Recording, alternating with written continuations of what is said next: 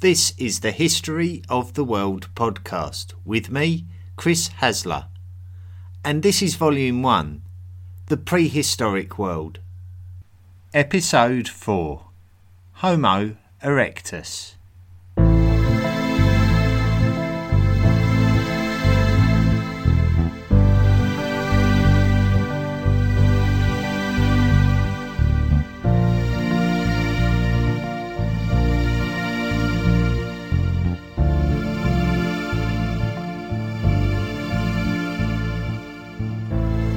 Homo erectus, upright man, head up straight and looking forward. In fact, we will be covering over 1 million years in this week's podcast. Homo erectus is the story of the journey of an ape man becoming a human being. Previously on the History of the World podcast, we were looking at the very first humans who we believed had evolved from Australopithecines, a tree-dwelling bipedal ape. Upon the evolution of Homo habilis, we determined that there were many different kinds of hominins in existence that had all evolved differently according to the local circumstances and pressures of each case. We discussed how very ape-like these humans still were, still adept at tree climbing and still walking in a hunched fashion. We took a bigger look at the contemporary world of Homo habilis roughly 2 million years ago and recognised that the world was undergoing substantial changes that were pushing Homo habilis to become stronger and more intelligent and also more expertly capable of living life out of the trees. As we know, this week we are talking about Homo erectus, the next human evolutionary milestone. Eugène Dubois. To begin the story of Homo erectus, I would like to introduce you to one of my favourite characters in the story of paleoanthropology, Mr. Eugène Dubois. Eugène Dubois was born in a village called Aesten in the Duchy of Limburg in the Netherlands in the year 1858. From a young age, Dubois was fascinated by Charles Darwin's theory of evolution. Dubois was clearly a young man of academic talent, but also with an obstinate will of his own, which comes down to us in his reflected legacy to this day. Dubois was absolutely engrossed by the concept of there being a missing link between monkeys and humans, and he possessed a life-consuming desire to find the answer to the unsolved mystery of the missing link. So where on planet Earth would a 19th century anatomist go to find the missing link? Well, a theory did exist that the place to go was Southern Asia. It was even hypothesised at the time that there could have been a sunken continent, once rising above the sea, that was the land bridge from India to Madagascar in the west and stretching across the Indian Ocean to Australia in the east. A mysterious continent called Lemuria. To be honest, this is complete rubbish. No such continent existed and not everybody could agree on exactly what it was anyway.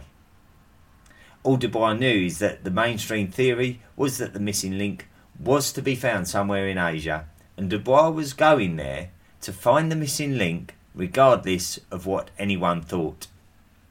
Where others had failed, Dubois was determined to succeed.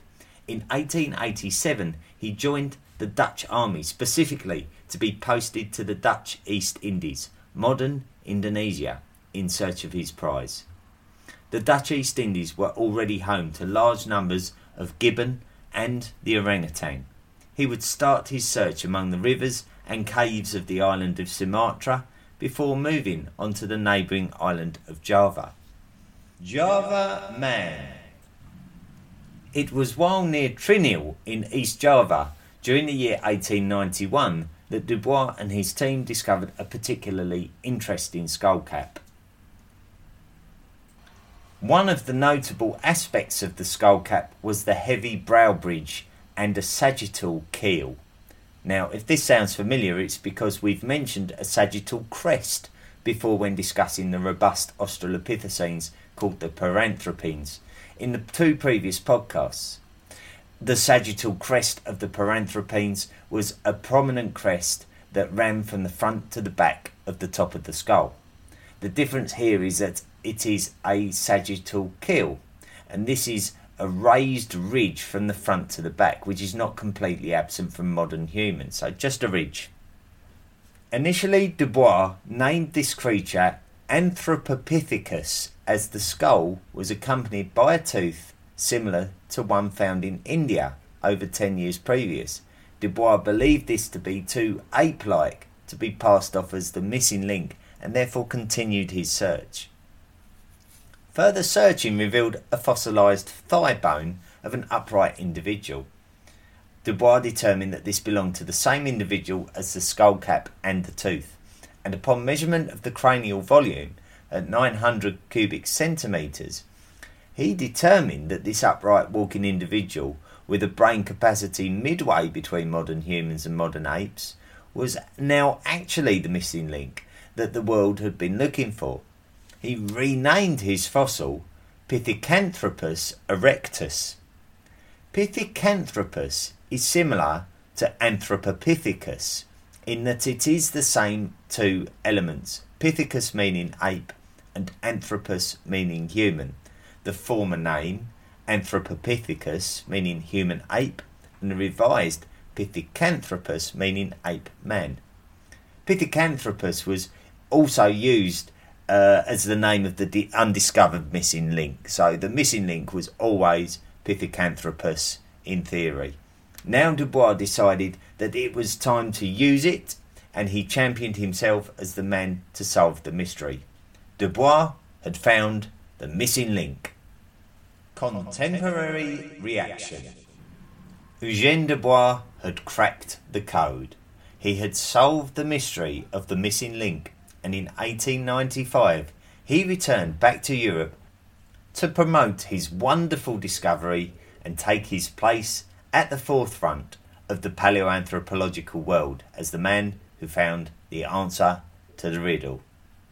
The reaction he received from the scientific world upon his return was not quite as expected, though.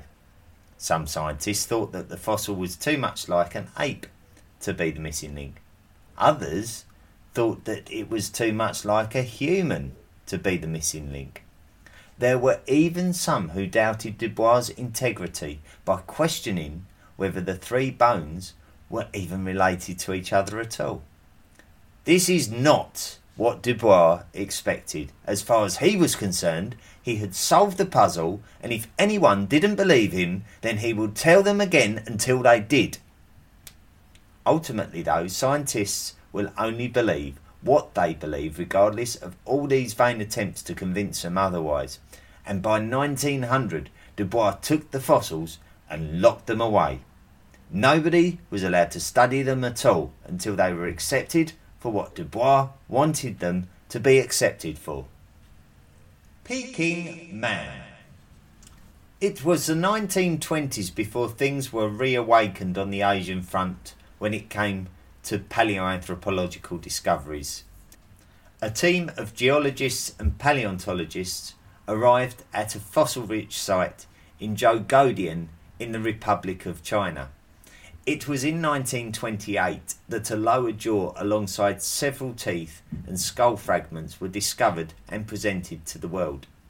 This excited the sponsorship of more archaeological expeditions, and there soon became a further number of skulls and numerous other bones excavated from the Zhougoudian site, right up until 1937, when warfare broke out between China and its neighbour Japan.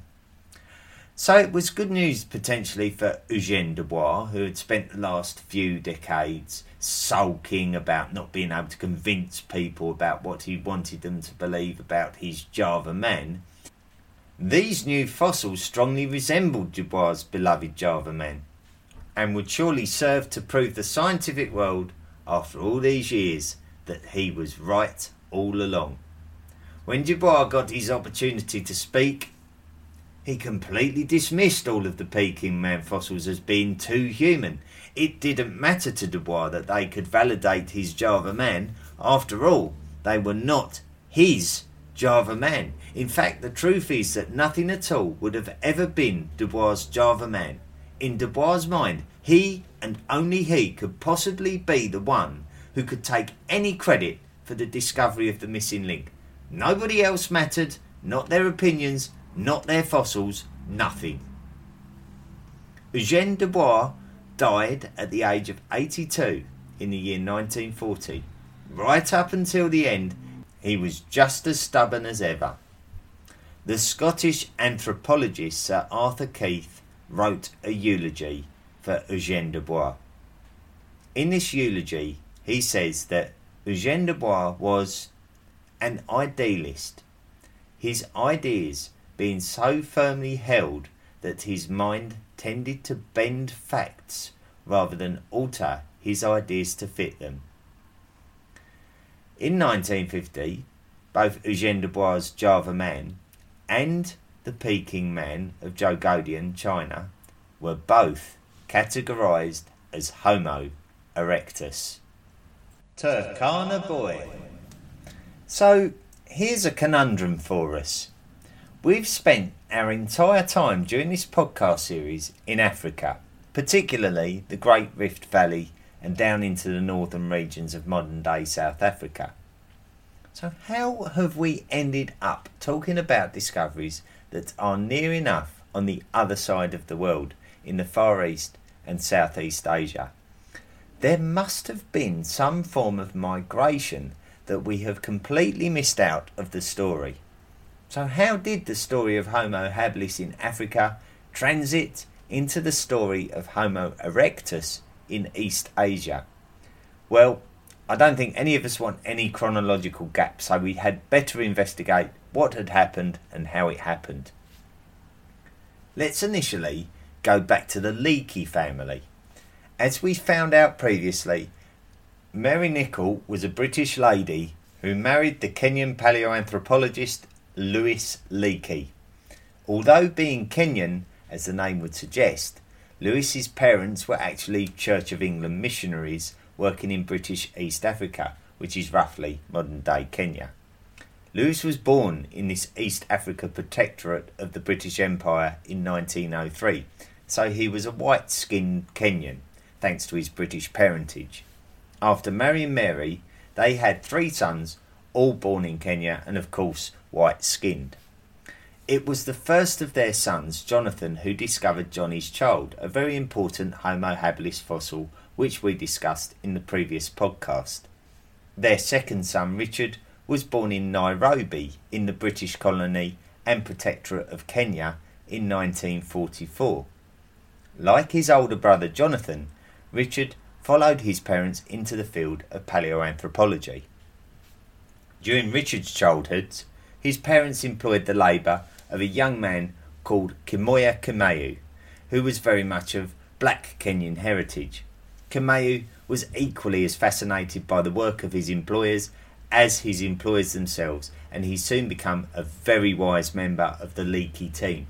Being the same age as Richard's older brother, Richard formed a close friendship with Kimayu, and the two of them worked together on a number of different projects. However, it was clearly Kimayu who initially had more passion for paleoanthropology than Richard, who had pretty much had to grow up on a diet of constant paleoanthropological study thanks to his parents. Richard married twice, firstly to an archaeologist called Margaret in 1965 and then to a lady called Meve Epps in 1970. Richard and Meve continued to work in paleoanthropology as Richard's inherited knowledge of the field was inescapable, and even though he had plenty of other pursuits, he would always remain closely linked to the field. Meve likewise was involved, and both remained close to the now extremely knowledgeable Kimoya Kimayu. It was in 1984, while Kimayu was working at Nariakotomi in Kenya under Richard and Meve's direction, that Kimayu would discover a near-complete skeleton of a hominin dating to around 1.5 million years ago. This is about the age that we are looking for to see if we can establish the beginnings of our journey to link up with the Asian discoveries from previously in this episode. So really, what we need to do is see if this animal, which was named Turkana Boy after the Lake Turkana that Nariokotomi sits upon the banks of, has any similarity to the comparatively tall, upright and brainy Java man and Peking man. Unfortunately, Turkana Boy was no more than an adolescent when he died, so it was guessed that he would have grown to be almost 6 feet tall. But even if that was an ambitious claim, then he would surely have not grown to be far from 5.5 feet tall. Homo habilis was only just over 4 feet tall, so the height estimate of Turkana Boy is significant. The cranial capacity was 880 cubic centimetres, which is very close to the 900 cubic centimetres of Java man, measured by our friend Eugène Dubois. Going onwards, the pelvic structure strongly suggested that Turkana Boy could run. This is something we haven't discussed before, as Homo habilis has not been referred to as a runner. Now we have a candidate for the animal who had physically advanced from Homo habilis and was much more like the animals that had managed to reach East Asia. Turkana Boy was classified as a species called Homo ergaster, but this has also been called African Homo erectus, as he is undoubtedly similar to Homo erectus when compared to other discoveries. Other discoveries. Here is another discovery that could give us a clue about the migration. A partial skeleton found at a place called Dmanisi, Georgia, in 2001 could link the migratory route out of Africa and into Eurasia. There are two things that are slightly puzzling about this. Firstly, the fossils are dated to 1.8 million years ago. This is much earlier than Turkana Boy. The brain case is a mere 600 cubic centimetres, much more like Homo habilis than Turkana Boy, who appears to be very advanced. This would suggest that it wasn't Turkana Boy who was the first hominin to leave Africa. It was something much more contemporary to Homo habilis who first left Africa. This species is called Homo georgicus, but it is often classified as Homo erectus georgicus, which suggests that the brain case is variable among Homo erectus subspecies. Going back to Lake Turkana, and a discovery that was made in 1978 and later classified as Homo rudolfensis and dated to around 1.9 million years old, there has been a fierce debate about this species between various experts ranging from Meave Leakey to Lee Rogersberger, and there has been continuous disagreements about the physical attributes of this animal due to the scarcity of the fossils. So we are still debating where this one fits into the picture, and some arguing that it is an advanced Australopithecine and others suggesting that it is just another African speciation. So what kind of picture do we have now? So in this quest to find out how the hominins of Africa from 2 million years ago migrated out of Africa to become the hominins of East Asia from the last 1 million years, we only have the very small-brained Homo georgicus as any sort of geographical link. In the 1990s we did find fossils of another hominin in Spain, though these fossils are small in number and point to a migration in a completely different direction than the East Asia route. The fossils date to roughly 1 million years ago and have been tentatively called Homo antecessor and may have practiced cannibalism. Yan Mao Man. So there still exists a big question mark about the migration out of Africa. It seems that a migration occurred before 1.8 million years ago, but there are still Homo erectus species in Africa 1.5 million years ago. So maybe some migrated out and some stayed. Maybe some migrated out and migrated back. Or what is probably likely is that there was a continual migration in and out of Africa, and we shouldn't dwell too much on this idea of one mass migration in one direction. While we could now have a hominin link for a migration from the Caucasus to Europe, we still need to find a link from Africa and the Caucasus to East Asia. To finally try and answer this question, I'm going to refer to a discovery made in the 1960s of two hominin teeth found in Yanmao County in southwest China. The biggest argument relating to the teeth is the age. No volcanic ash is available to date, so another form of dating other than radiometric had to be used. This time, paleomagnetic dating. Paleomagnetism relates to the magnetic poles of the Earth. We've all used a compass and we know that the magnet points to the north. It doesn't exactly point to the North Pole itself, but to a point called the North Magnetic Pole. And this wanders and drifts over time as it is a naturally occurring phenomenon, subject to a number of physical factors. Where there is a North Magnetic Pole, there is also a South Magnetic Pole, and one thing that we have learned is that in the right conditions, they can switch. So it is possible, and even somewhat inevitable, that the North Magnetic Pole and the South Magnetic Pole will switch places. Imagine the chaos in school classrooms when all the teachers will have to take their world maps down from the walls and put them back up, upside down. This change in polarity has actually happened 12 times in the last 3 million years. Certain rocks actually have a desire to face the North Magnetic Pole, and when they are geologically trapped, we can use our knowledge of this geomagnetic reversal of the planet to date fossils and artefacts that are buried alongside these magnetic rocks.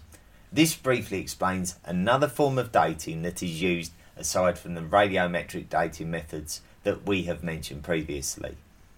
Using this method, the Yanmao man's teeth have been dated to around 1.7 million years ago, which suggests that there is a link across Asia that dates shortly after the theoretical migration out of Africa 1.8 million years ago. We have to be careful though, because other scientists have suggested that paleomagnetic dating of the Yanmao man has been conducted incorrectly, and as such, some believe the age of the teeth to be no more than 0.9 million years old. So we may not be able to confidently predict the movement of hominins accurately with all of this limited and as such contentious information. However, this podcast is about Homo erectus, and a further fact about Yanmao man is now going to lead us into a completely different interest. Alongside the teeth found at Yanmao are stone artefacts, pieces of animal bone, showing signs of human working, and more interestingly, ash from campfires. Fire! We haven't talked about fire yet, and fire is certainly one of the most important subjects related to Homo erectus. One of the prevalent sites in the study of hominin use of fire is at Gesher Benot Yaakov in Israel. Evidence exists at this site which is important in understanding how the human diet was changing. Certainly, meat was an important part of the diet, with evidence of tool use to carve and access the meat, and the marrow-rich interior of the bones of deer, elephant, hippo and fish was obvious. Also, there was the remains of fruit and vegetables as well as nuts and seeds, which supported the idea of a varied omnivorous diet. However, a great many of these food remains demonstrated signs of a desire to cook them, as they were obviously charred. Humans possess the ability to harness and control fire for their own benefit. Unlike tool use and communication, this skill is something that is undeniably exclusive to humans. The site itself is almost 0.8 million years old, so it does fit in quite well into the period of Homo erectus. The pitting of tools and the percentage of remains appears consistent with the expectations of the controlled use of fire, as opposed to there being just a random fire breakout at the site, burning everything and coming down to us as a misinterpretation. There are other sites, most notably Kubifora in Kenya, which shows that there is a potential for the controlled use of fire being true as far back as 1.5 million years ago. However, there is a degree of opposition to this. The issue is trying to determine whether fire use was deliberate or accidental. There is no doubt that humans would have had to observe the effects of naturally occurring fire on the environment, and not least of all on foodstuffs, to have developed a further interest in exploring the possibilities. The effect of cooking foodstuffs would have undoubtedly aided the digestion process and assisted in the expensive tissue theory, where it is supposed that the less energy required in the digestive process would have allowed more energy to be utilised for brain development, and cooked food is easier to digest. Fire is undoubtedly a fundamentally important step in the development of modern humans. Cookery. Teaching someone to cook can be one of the most real experiences in modern life. It is something that has been done for countless generations and is a very basic life skill. All you need is a kitchen area, some food, a source of heat, the right tools, and effective communication. We can transpose that scenario to the prehistoric age. The prehistoric kitchen area would have been a constructed hearth, so there would have likely been a dedicated area for food preparation. The food would have been meat and plant based, just like today, but the meat would have been hunted and the plants would have been foraged. The source of heat, today's oven, would have been the controlled fire, which we have discovered in this podcast already. The many kitchen tools that we have today, particularly the knives that we rely on, would have been manufactured from stone by carving stones to have sharp points. The last of the things listed would be the communication. Now, communication is something intangible. It is something that we cannot excavate from archaeological sites, unlike the prehistoric hearths, the charred foodstuffs, and the stone tools. However, the fact that cooking would even exist back then is evidence enough that an advanced ability to communicate skills and ideas would have had to have been present in order for the skills to be passed down the generations. Expansion. There is no doubt that hominins would have had to have displayed a significant amount of adaptability to have been able to evidently expand as they did after 2 million years ago. Regardless of the arguments as to where all of these different animals that we have talked about fit into the general evolutionary tree is immaterial. We know that hominins are likely to have extended their range from Africa to beyond. The hominin was an animal accustomed to a particular climate and a particular landscape. However, as mentioned in a previous podcast, the African landscape was changing, and the cooling world climate would have meant that tree dwelling in the receding rainforest was becoming a thing of the past, and the ability to manoeuvre effectively in the open savanna grasslands that were replacing the rainforest would have been essential. This is likely to have led to the straightening up of Homo erectus's physical frame and the adaptation into an animal that could physically run at speed on its 2 legs.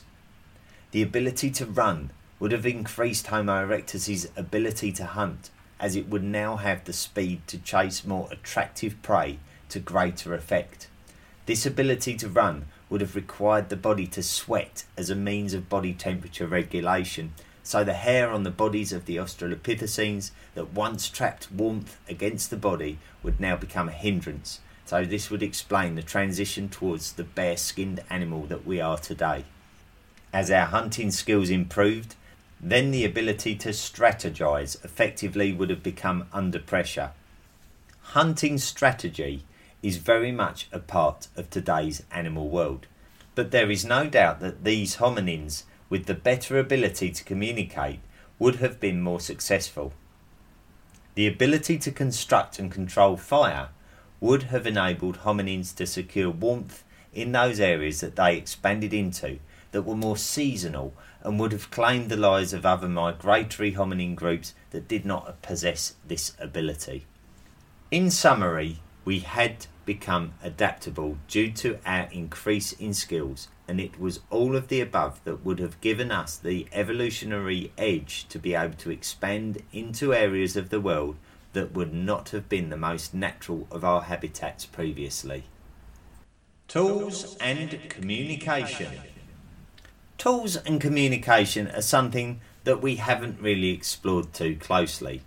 What we have done in these first podcasts is advance significantly from the ape-like tree-dwelling Australopithecine around 3 million years ago to this undoubtedly nomadic proto-human that existed about 1 million years ago. So already we have been on quite an amazing journey together. We have concentrated mainly on the fossil finds and what they tell us about our prehistoric physical characteristics and our way of life. We have looked into the people and the work that they have done over the last 150 years.